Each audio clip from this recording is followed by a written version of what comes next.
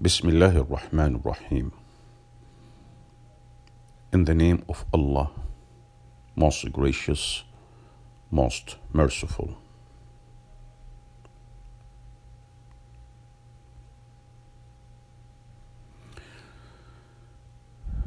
Does that apply to non-Muslims too?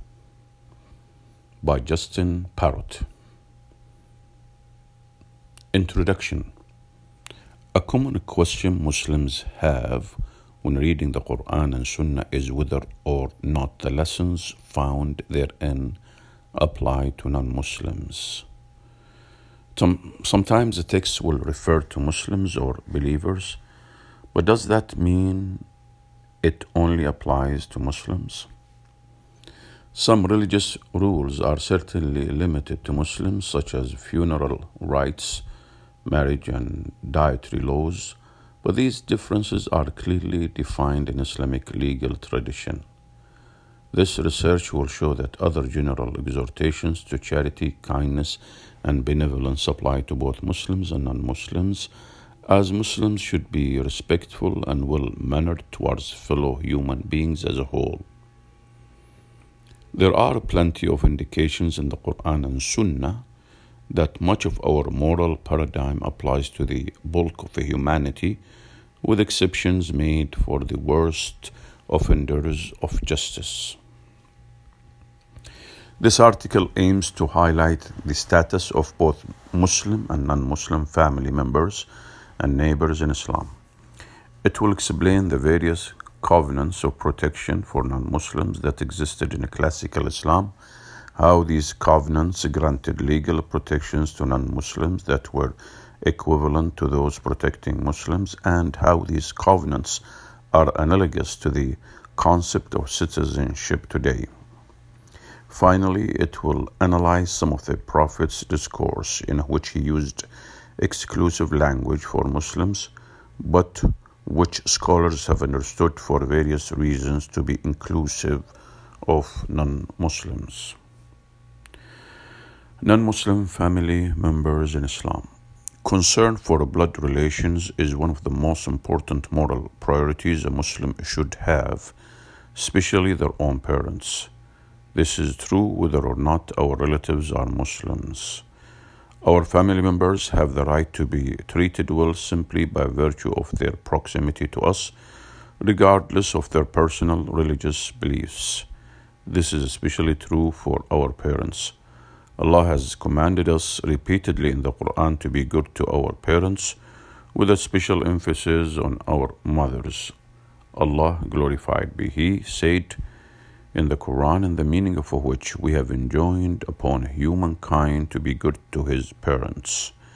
His mother carried him in weakness upon weakness, and his weaning is in 2 years. Be grateful to me and to your parents, for unto me is the final destination.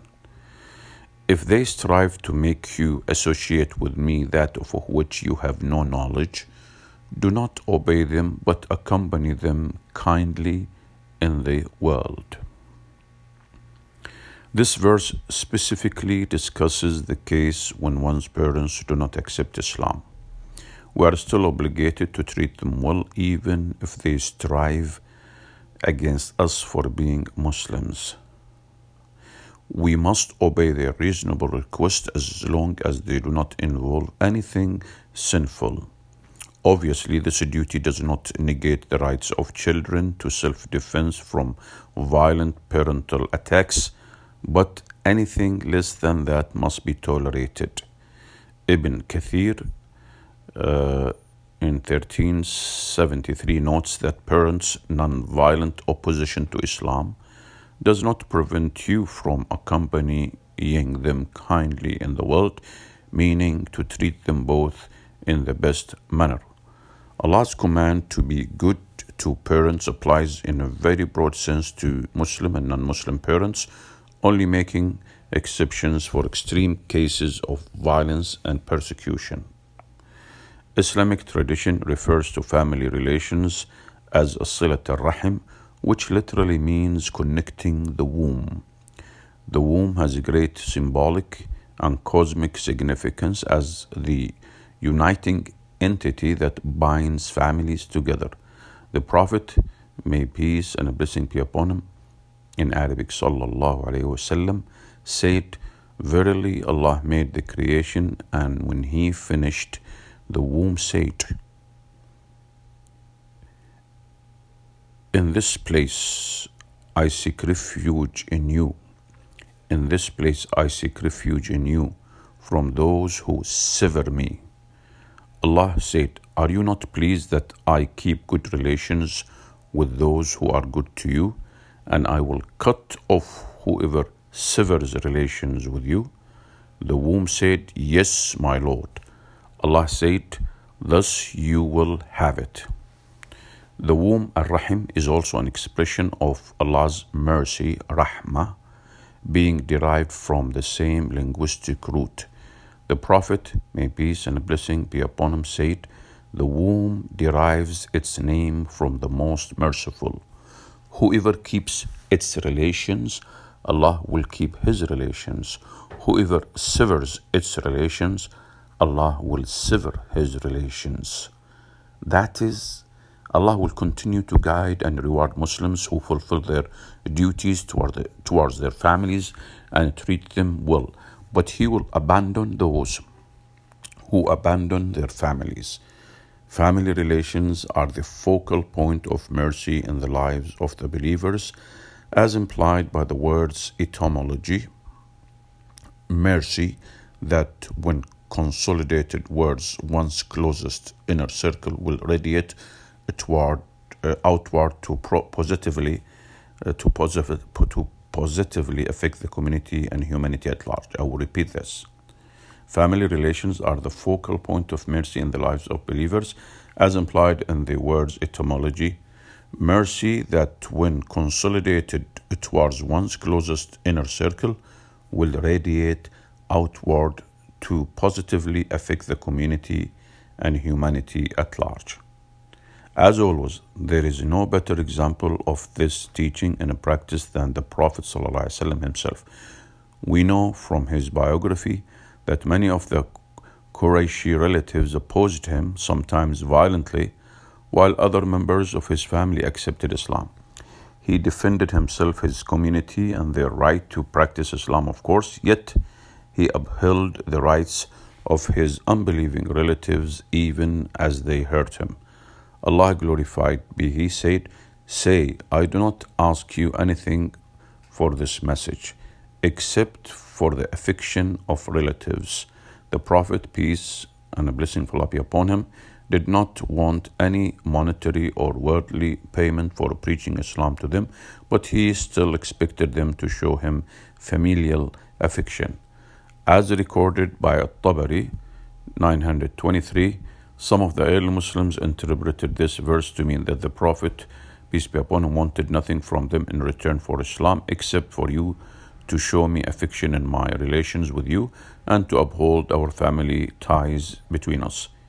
Even as they committed unbelief and idolatry, affection between them was to be expected.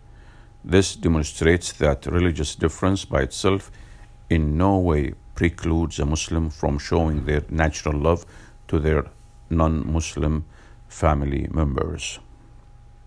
When the Quraysh solidified their stubborn opposition to Islam, going as far as boycotting, torturing, or driving out the most vulnerable Muslims, the Prophet, peace and blessing be upon him, still acknowledged their rights as family members. The Prophet, peace and blessing of Allah be upon him, declared openly, "The relatives of my father are not my allies. The relatives of my father are not my allies. Verily, only Allah and the righteous believers are my allies. Yet they have the bonds of kinship, and I will uphold their family ties." On one occasion in Medina, the Prophet, may peace and a blessing be upon him, presented Umar ibn al-Khattab, may Allah be pleased with him, with a silk garment as a gift, which Umar then gave to his half-brother in Mecca, who was an idolater at the time. An-Nawawi, 1277. An-Nawawi in 1277 mentions several narrations of this tradition, and he concludes, All of it is evidence for the permissibility of maintaining relations with relatives who are unbelievers and being good to them, as well as giving gifts to the unbelievers. Hence, even non-Muslim relatives who happen to reside in hostile lands, as Mecca was at the time, should be treated well. A verse about family and love is frequently mistranslated or misquoted to make Islam look like a hateful or anti-family religion. Allah, glorified be He, said, "You will not find people who have faith in Allah and the last day showing affection to those who oppose Allah and His Messenger, even if they were their fathers or their sons or their brothers or their kindred." Apologists against Islam translate affection as love and then contrast this verse with the love your enemies passage of the New Testament. Apologists against Islam translate affection as love and then contrast this verse with the love your enemies passage of the New Testament. This is misleading because the verb would means affection, not love in the sense of loving good for others or treating people as you want to be treated. It would be difficult for anyone to argue that showing warmth or affection to a violent oppressor is praiseworthy. Qatada ibn Dima as-Sudsi in 735, the great scholar from the second generation of Islam, explains that those who oppose Allah and His Messenger here means those who show enmity. These were members of the Quraysh who had persecuted the Prophet, peace be upon him, and his companions until they had no choice but to flee to Medina. Showing affection to them while they committed such heinous evil deeds would only embolden them. Nevertheless, the Prophet, peace be upon him, held out hope for their reconciliation, and in the end he famously forgave them all, and many of them eventually freely converted to Islam.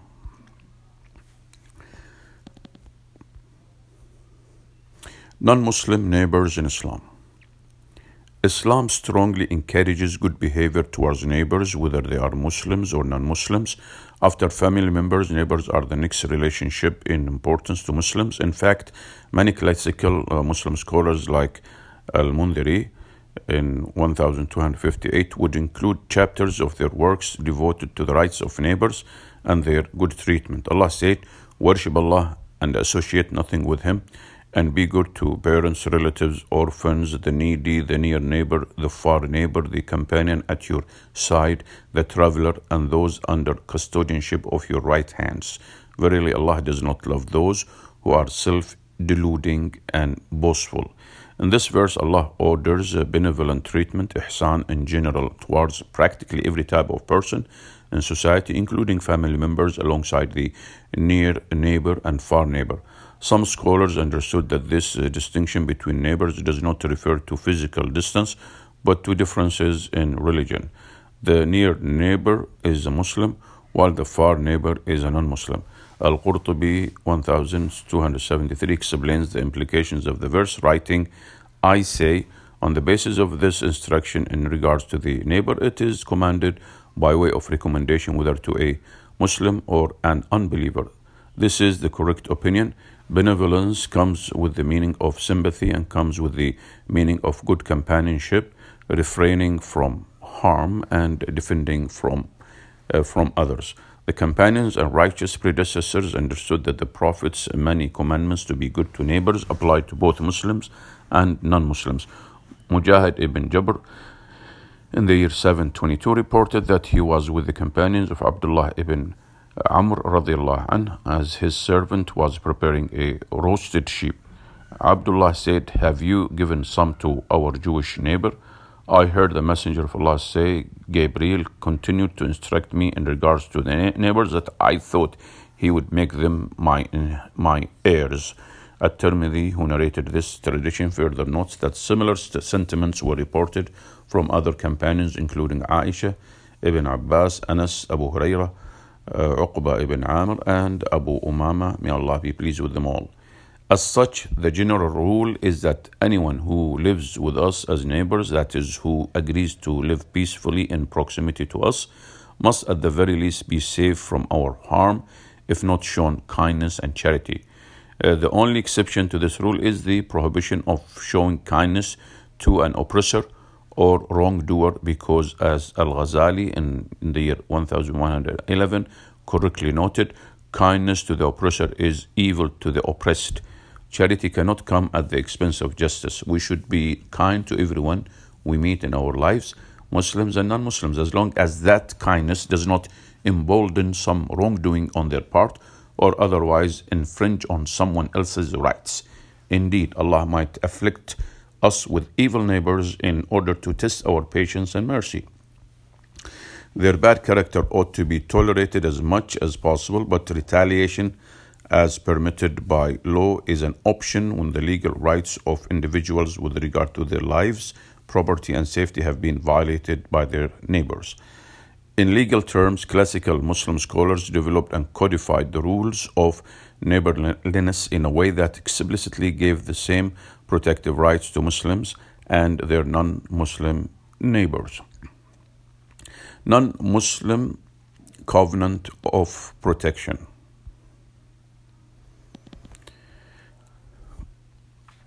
Harming a person who is not harming anyone else, is a serious offense to Allah. The Prophet, may peace and blessing be upon him, said, "He will not enter paradise whose neighbor is not secure from his evil." Muslims are threatened here with banishment from paradise if they harm their neighbors without a just cause for doing so.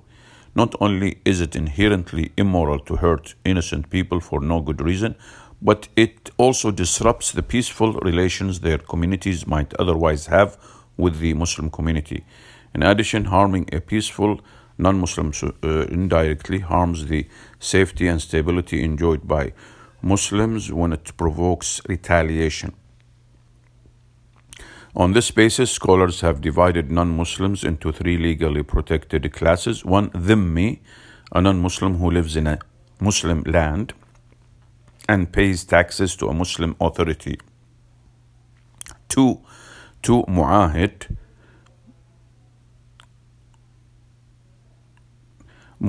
So you have dhimmi, a non-Muslim who lives in a Muslim land and pays tax to a Muslim authority. Two, mu'ahid, a non-Muslim who lives in a country upholding a peace treaty with Muslims. Three, musta'man, a non-Muslim from outside Muslim lands granted permission to enter. In each of these cases, a non-Muslim enters a mutual agreement with the Muslim community not to harm each other, whether they are living as citizens of a Muslim country, citizens of a foreign country, or as guests entering a Muslim country with a visa. They become neighbors by law, so to speak. These peaceful non-Muslims are entitled to certain legal and moral protections analogous to those of Muslim citizens. The exception to these protected categories are enemy combatants.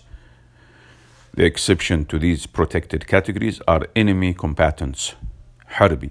The Prophet, may peace and blessing be upon him, warned Muslims in the strongest terms not to violate this sacred pact, saying, "Whoever kills a person protected by a treaty, mu'ahid, will not smell the fragrance of paradise. Verily, its fragrance can be found from a distance of 40 years of travel." In another narration, the Prophet, peace be upon him, said, "Whoever kills a person protected by a treaty without a just cause, Allah has forbidden paradise for him." And in another narration, the Prophet, may peace and blessing be upon him, said, "Whoever wrongs a person protected by a treaty, violates his rights, burdens him with more work than he is able to do, or takes something from him without his consent, I will be his prosecutor on the day of resurrection."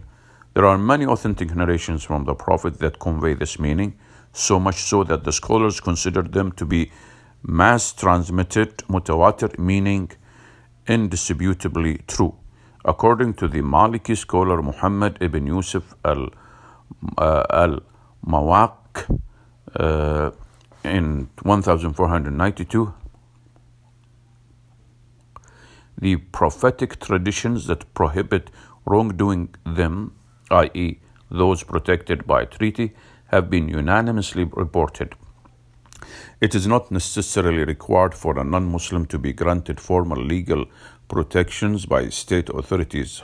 Harming anyone who is otherwise harmless, especially by deceptive means, is a forbidden act in Islam.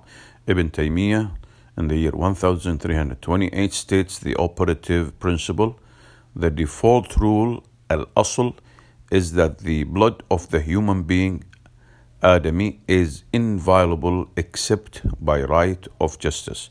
Ibn Qudama, in the year 1223, concurs, writing, for a human being who is wrongly killed, it is obligatory to provide expiation for his killing as if he was a Muslim. Al-Miswar ibn Makhrama, may Allah be pleased with him, reported that during the period of ignorance, Al-Mughira, may Allah be pleased with him, accompanied some people, killed them, and took their wealth. Then he later embraced Islam.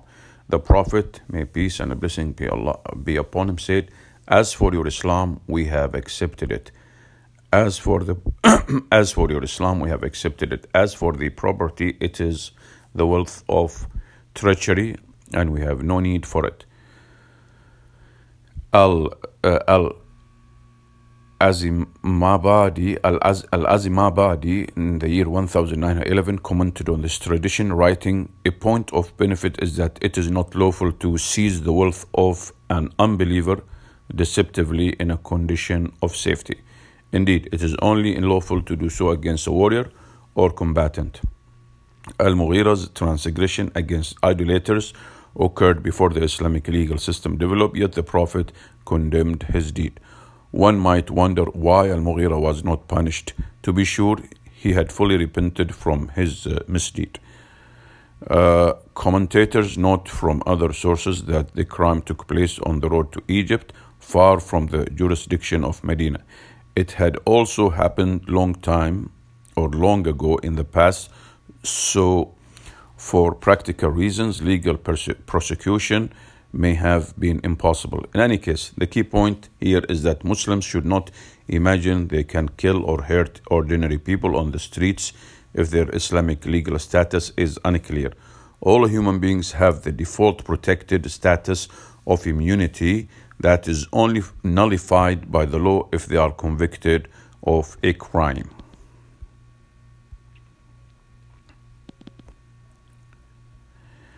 Exclusive language, inclusive meaning. Exclusive language, inclusive meaning. There are several traditions of the Prophet in which he mentions Muslims or believers as worthy of protection or good behavior. Some Muslims might mistake his words as limiting the scope of his instructions, but a deeper analysis of his discourse reveals that his use of exclusive language often implied inclusive meanings. After all, the Prophet, may peace be upon him, spent much of his time preaching to an entirely Muslim audience, so his wording often reflected their specific needs. The most obvious and widely accepted examples of implied inclusiveness are texts that mention men or that use plurals in a grammatically male form.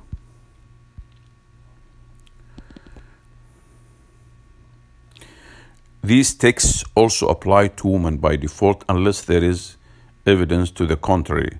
In one tradition, Uthman bin Affan, may Allah be pleased with him, reports that the Prophet said, "A Muslim man does not perform ablution in an excellent manner and then performs prayer, but that Allah will forgive him for what occurred between his prayer and the next." Through a different chain of narrators, Uthman reports a similar tradition with this wording: "Whoever performs ablution like this ablution of mine and offers 2 cycles of prayer without allowing his thoughts to stray, his previous sins will be forgiven."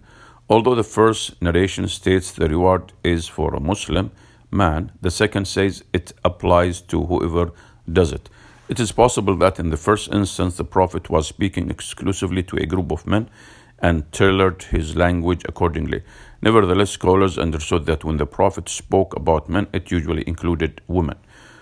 Hamd ibn Muhammad al-Khattabi in 998 comments, if the address is conveyed in the male grammatical form, it is also addressed to women except for specific topics whose specification is established by evidence. In other words, when the Prophet is speaking about men, it always includes women unless there is evidence that it does not apply to them. A similar dynamic can be detected when analyzing texts that appear exclusive to Muslims, but that actually imply protected categories of non-Muslims are included as well. As a comprehensive ethical principle, Muslims should love good for non-Muslims the same as they love it for themselves. That is, Muslims should have goodwill in general towards non-Muslims. The Prophet, may peace and blessing of Allah be upon him, said, "None of you have faith until he loves for his brother what he loves for himself." While this tradition uses the word brother, commonly interpreted as a Muslim brother or sister, other versions use broader language. None of you have faith until he loves for people what he loves for himself, and until he loves a person only for the sake of Allah Almighty. Another narration uses the word neighbor, which includes Muslims and non-Muslims. The word brother could be a stand-in for neighbor, or people in general, or even the brotherhood of humanity, since every person has a common bond to every other person in the world by virtue of Adam and Eve. Ibn Hajar al-Haytami in 1566 put forward this interpretation, writing, "It is apparent that the expression brother here is used in a general sense, as every Muslim should love for unbelievers to receive Islam and the virtues derived from it." There is more evidence that the Prophet used brother and people synonymously. On one occasion, the Prophet was asked whose practice of Islam is best. Whose practice of Islam is best? The Prophet replied, "One from whose tongue and hand Muslims are safe."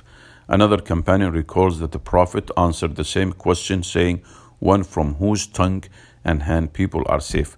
As we can see, the word Muslims is used in the first tradition with the implication that it applies to people in general, i.e., neighbors of Muslims and people with whom Muslims peacefully interact. The Prophet, may peace and blessing of Allah be upon him, likely varied his discourse based on the situation, sometimes speaking exclusively to a group of Muslims and other times speaking publicly in front of a mixed group. In fact, the Prophet was asked the same question many times, for which he gave slightly different answers. On a scholarly explanation for this phenomenon, as recorded by An-Nawawi, is that the answers were given as appropriate according to the variety of circumstances and individuals. Keeping this in mind, when we read expressions like Muslims and believers and brothers being used in prophetic discourse, it is possible that he only happened to be speaking to a group of Muslims at the time. Even so, the general moral lesson contained in these traditions often applies similarly to non-Muslims who are peacefully living with Muslims as neighbors.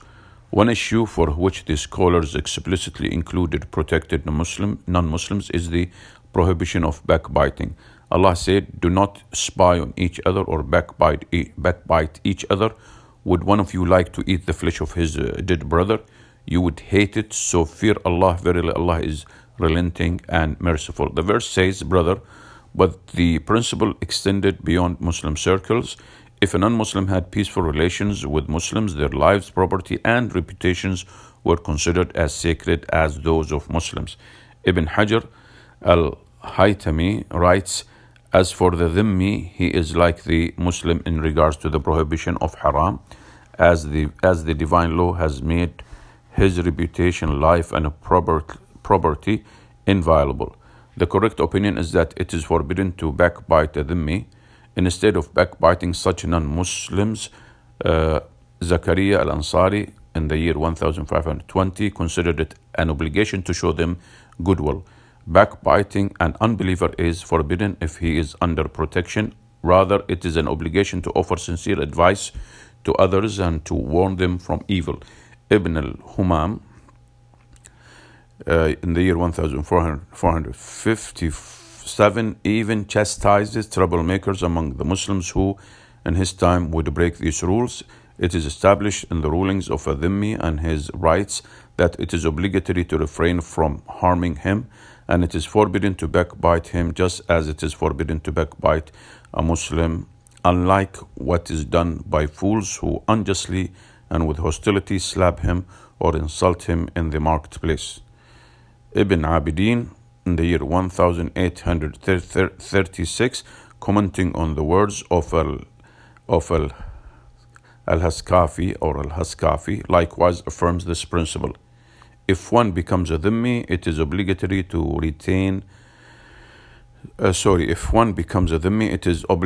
refrain from harming him, and it is forbidden to backbite him, as it is for a Muslim. Because of the covenant of protection, he is entitled to our wealth in charity or welfare, and if it is forbidden to backbite a Muslim, it is also forbidden to backbite him. Rather, some scholars said that wrongdoing a dhimmi is even worse. Cursing a protected non-Muslim is also considered a sin, even liable for punishment by authorities. Al-Buhuti, in the year 1051, writes, whoever curses a dhimmi by name should be disciplined, as his reputation is inviolable and forbidden to harm. According to a legal opinion recorded by Al-Haskafi, addressing non-Muslims with names they find insulting is unwarranted and could be punishable as well.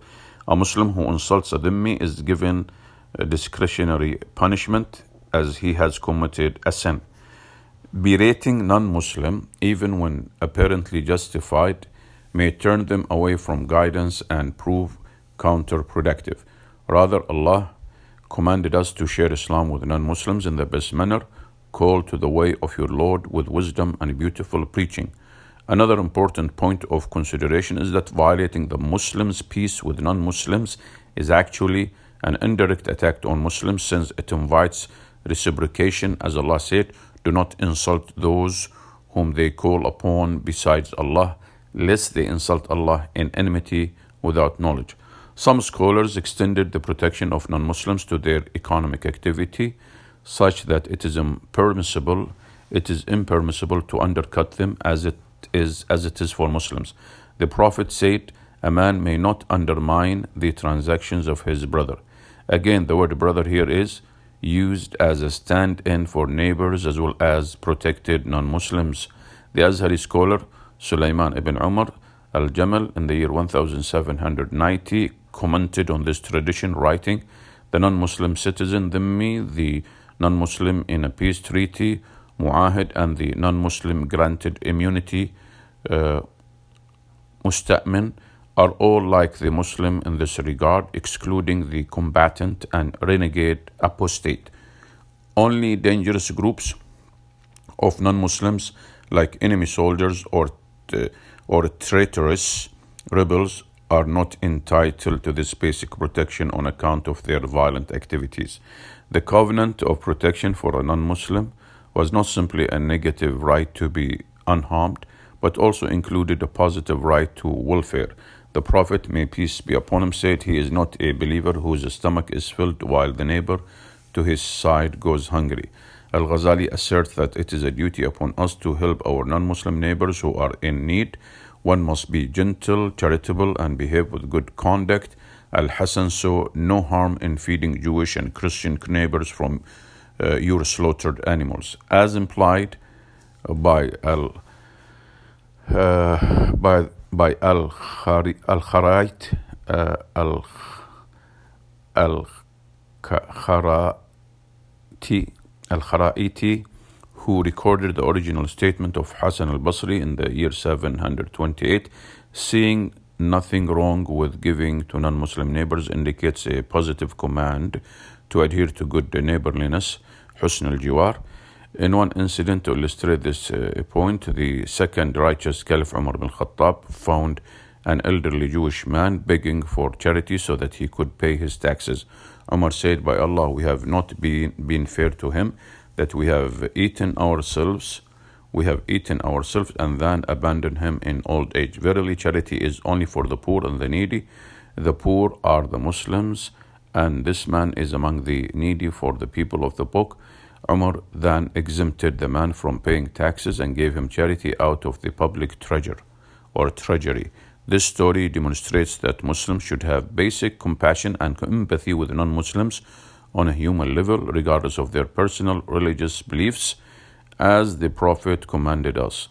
Be merciful to those on the earth, and the one in the heavens will have mercy upon you. Conclusion. The Prophet, may peace and a blessing of Allah be upon him, spoke to diverse groups of people throughout his life using general and specific terms synonymously to articulate his message for the present audience. Sometimes he would speak to and for Muslims, while other times to mixed groups or to humanity as a whole. If a statement authentically attributed to the Prophet uses exclusive language such as brother or Muslim, this does not necessitate limiting the rule to Muslims only. On the contrary, protected non-Muslims are morally and legally equal to Muslims in many important ways. The real differences that do exist between us, such as in religious and funeral rites, marriage, dietary law, and so on, are confirmed on the basis of explicit evidence from the Quran and Sunnah. Furthermore, Islam's teachings of kindness and benevolence were never restricted to Muslims, as is affirmed in the Prophet's Sunnah, the lives of his companions, and the writings of our great scholars, taking care not to harm innocent people and encouraging the good treatment of neighbors regardless of their religion are other well-established Quranic mandates. Similar to the protections provided to Muslims, Islam also provides protection by law and morality for peaceful non-Muslims in regards to their person, property, and reputation. Success comes from Allah, and Allah knows best. Alhamdulillah, praise be to Allah. Written by Justin Parrott, Yaqeen Institute for Islamic Research. Alhamdulillah, praise be to Allah.